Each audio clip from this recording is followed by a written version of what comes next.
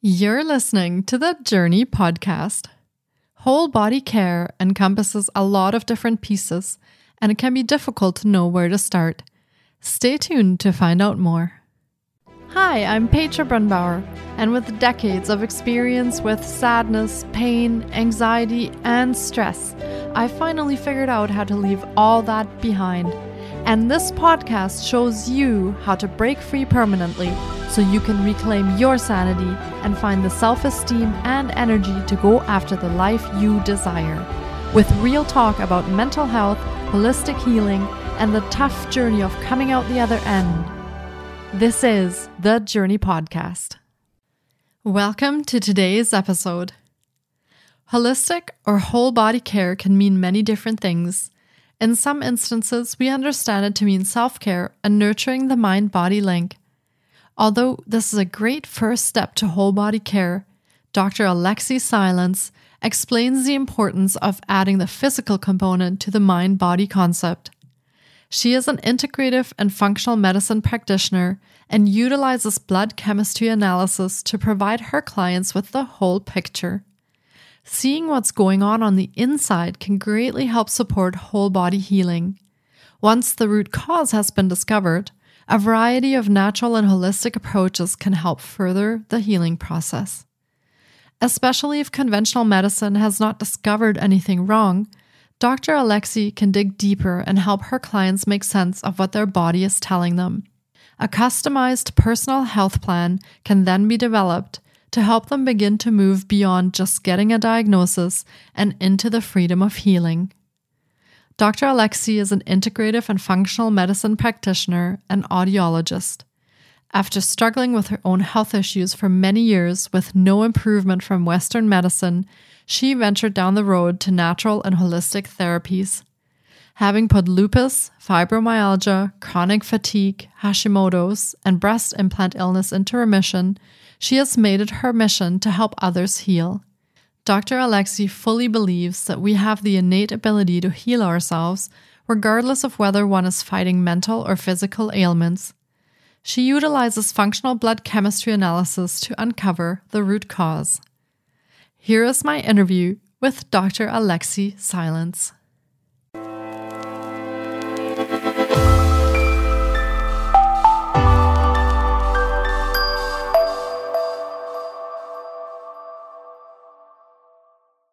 Hi, Dr. Alexi. It's so great to have you on the podcast. I've been looking forward to getting to chat with you because healing and full body care is, of course, a super interesting topic for holistic healing. Welcome to the podcast. Thank you, Petra, for having me. I'm so excited to be here. And like you said, I think whole body healing is really important to take someone to the next level. Yeah, absolutely. And something that maybe a few listeners are struggling with as well. So let's get started. And do you want to share a little bit about yourself and how you got to be on this path? Sure. So I've been in the healthcare industry my whole career, so about 30 years now.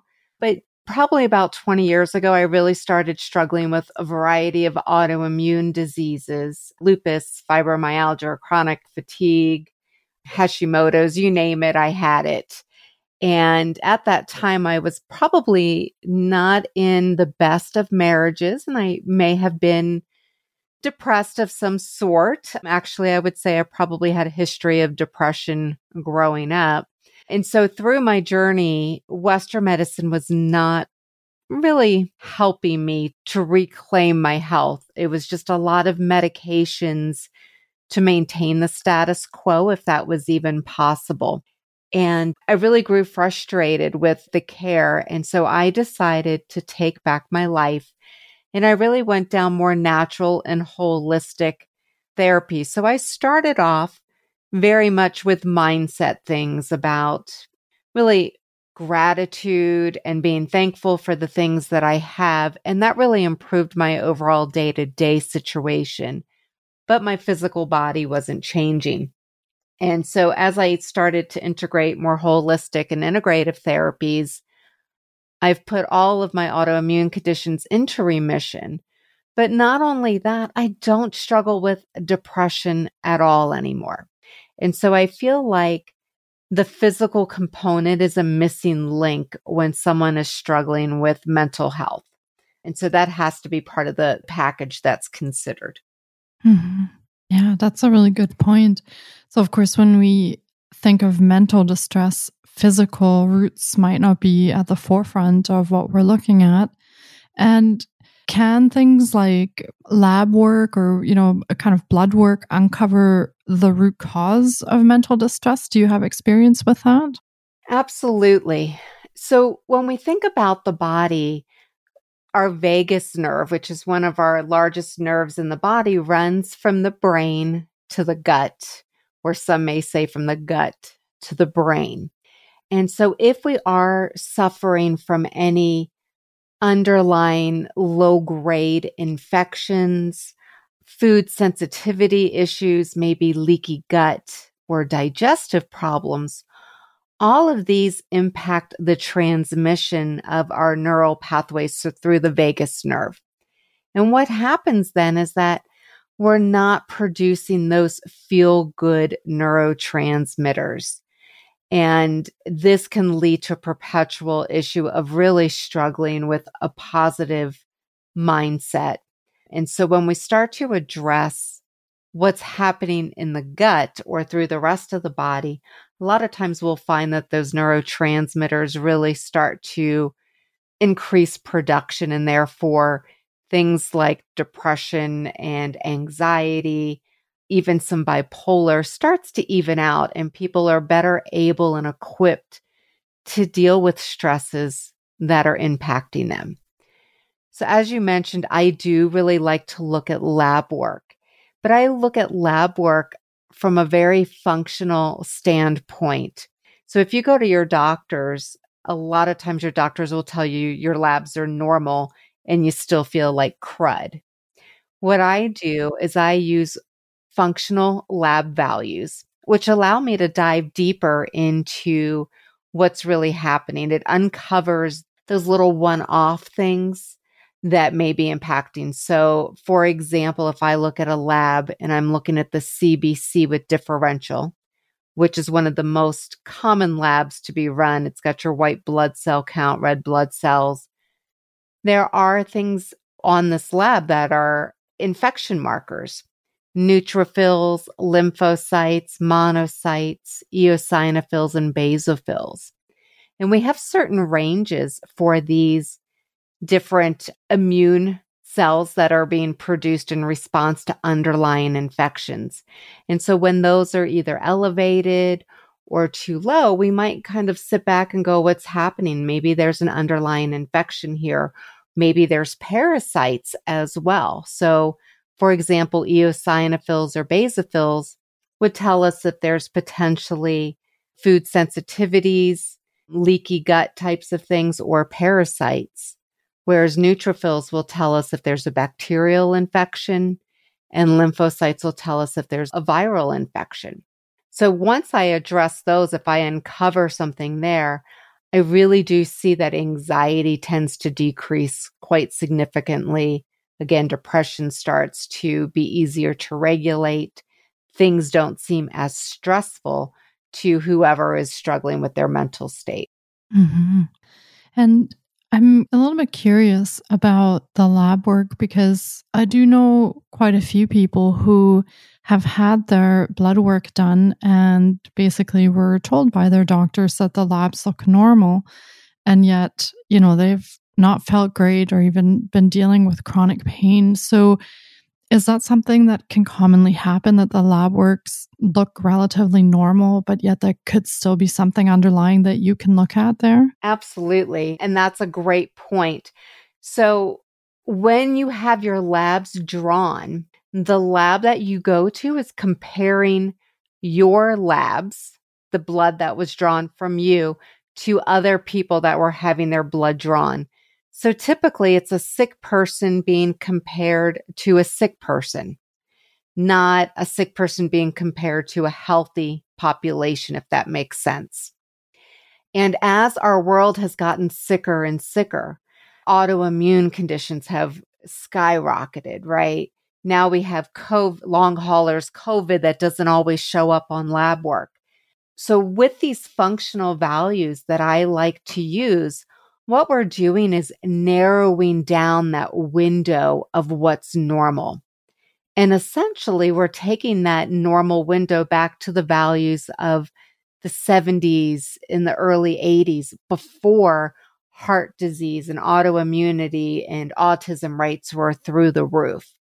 So by narrowing these ranges down, we really can see things from a state of health versus a state of pathology. Western med waits until someone is sick, right? Until something has manifested in their body, they now have diabetes. So instead of addressing markers when they're just sort of low level and much easier to tackle, they wait until it manifests into something much more severe and significant. And then they just give you medications.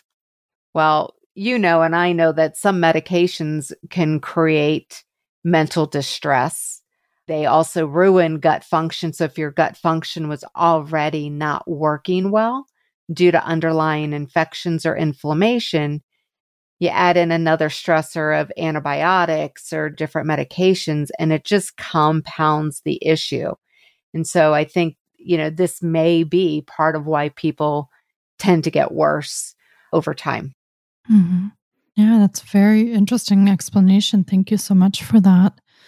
And you touched before on the gut, and I think we've spoken about the gut-brain connection on the podcast before also, and how important it is in overall well-being, not just mental well-being, but overall well-being. So how do the gut and infection that you've talked about, how do they connect to our ability to cope with stressors in general? I know you mentioned a little bit about neurotransmitters, but is there more that goes into that equation? I like to look at the body as a bucket. Okay. And so our bodies can hold so much in the way of stressors, right? We can fill that bucket up. But when that bucket gets filled up, then it starts to overflow. And that's when I feel like we really lack the ability to handle these stressful things that come into our lives. So things that'll fill this bucket of our body would be illnesses. It could be emotional stress. And emotional stress can be good. It can be bad. I mean, you could be going through a divorce or lose a loved one, but maybe you've also just had a baby or you're planning a wedding. Although those are good stressors, they are still stress. And when your body is constantly in a state of fight or flight, where the sympathetic nervous system is overriding the parasympathetic nervous system, things start to shut down within the body. And so it becomes less easily adapted to new stressors that are coming in. So that's when it overflows. So all these little stressors come in, we handle them fine. But then all of a sudden there's this one last stressor that just causes our bucket to overflow. And now any new stressors that come in, so, there's traffic on the road and it just sets off a chain reaction of you're angry and you're upset and maybe you start to throw things or you're cussing people out. It just becomes this perpetual thing. And then, maybe that backs off a little bit, but you're still really at that top of the bucket. So another new stressor comes into your life. You woke up late and you're going to be rushing to get out the door for work. And then everything starts to go wrong. And then again, it just compounds. And as you become frazzled trying to deal with things in life, those create new stressors. So what we want to do is really unload that bucket. Now, in my opinion, it's a lot harder to unload emotional stress. I can't change if someone I love passes away. I can't change if there's traffic in the road. So those stressors I may not have as much control over. But if I can reduce the physical stress in the body, infections, inflammation, and toxicity, then I am better able emotionally to deal with those stressors that impact me at that emotional level. Mm-hmm. Yeah, that makes sense. And when you look at someone's blood work at their lab results, how do you go about helping someone? How do you go about, lowering the infection or helping them with any of the issues that you might see showing up in their blood work? Well, there's a lot of different things that I like to do. Some of that may require use of nutraceuticals. And nutraceuticals are things that help to get rid of infections, rebuild our bodies at the cellular or mitochondrial level, so really deep within the body. But I also like to address things from a diet or lifestyle point of view. Exercising is really important to increase, those feel good hormones, having a right diet so that you don't create further inflammation in the body. And there's not a right diet for everybody, but there are certain key things that we need to do with our diet to really impact our emotional health. And so we want to reduce processed foods, a lot of excess carbs and starchy things, and really focus on vegetables and protein, whole nutritious foods that are found in the perimeter of the grocery stores. We want to get out into the sun. The sun is so healing. Dehydration is another huge factor impacting our overall well-being. Most of us are chronically dehydrated and we don't even know it. So having enough fluid within our body allows the cells to work right, allows the neural pathway to transmit signals the way it should. So get outside, get sun, get moving. Don't sit and just watch TV all day. But if there are underlying infections or if your body is overwhelmed with toxins, then we need to address those either through a higher level detox program or through nutraceuticals to address cellular function and the infections within the body. Mm-hmm. And if someone comes to you with their blood work and you've looked at that and you've decided on a path of action with them, is there a place for other things outside of looking at the blood work, other methods that you might use to help someone as well at that point? Absolutely. So I integrate as well into my practice because, as we talked in the beginning, I believe whole body is really important. So I do a lot of energetic techniques like quantum biofeedback. I use emotion code to see if there's any energetic blocks within the body. I like to use heart math or buteyko breathing to really improve one's breathing techniques. And the more we do that, that can really help to reset our sympathetic and parasympathetic nervous system. So I do a lot of different things. And I think meditation is really important too, because it helps us become more grounded in the present moment, and having a sense of mindfulness as we go about our day helps us not to be as overstimulated with those stressors that are coming in. Mm-hmm. Yeah, I like meditation a lot. So that is one of my methods of choice as well. Now, can I ask you a quick question? Yeah, for Since sure. you were talking about the meditation, do you find that there is a meditation that works better for you? I know there's so many different meditations available. When you're working with people, do you encourage certain types of meditation, or do you find for you personally certain meditations work better? Yeah, it's funny that you asked that because I'm a person that's a little bit less patient. And so meditation in the beginning for me was one of those things where I couldn't really sit still and I couldn't really keep my thoughts still. And I found it to be quite challenging until I studied to become a meditation guide.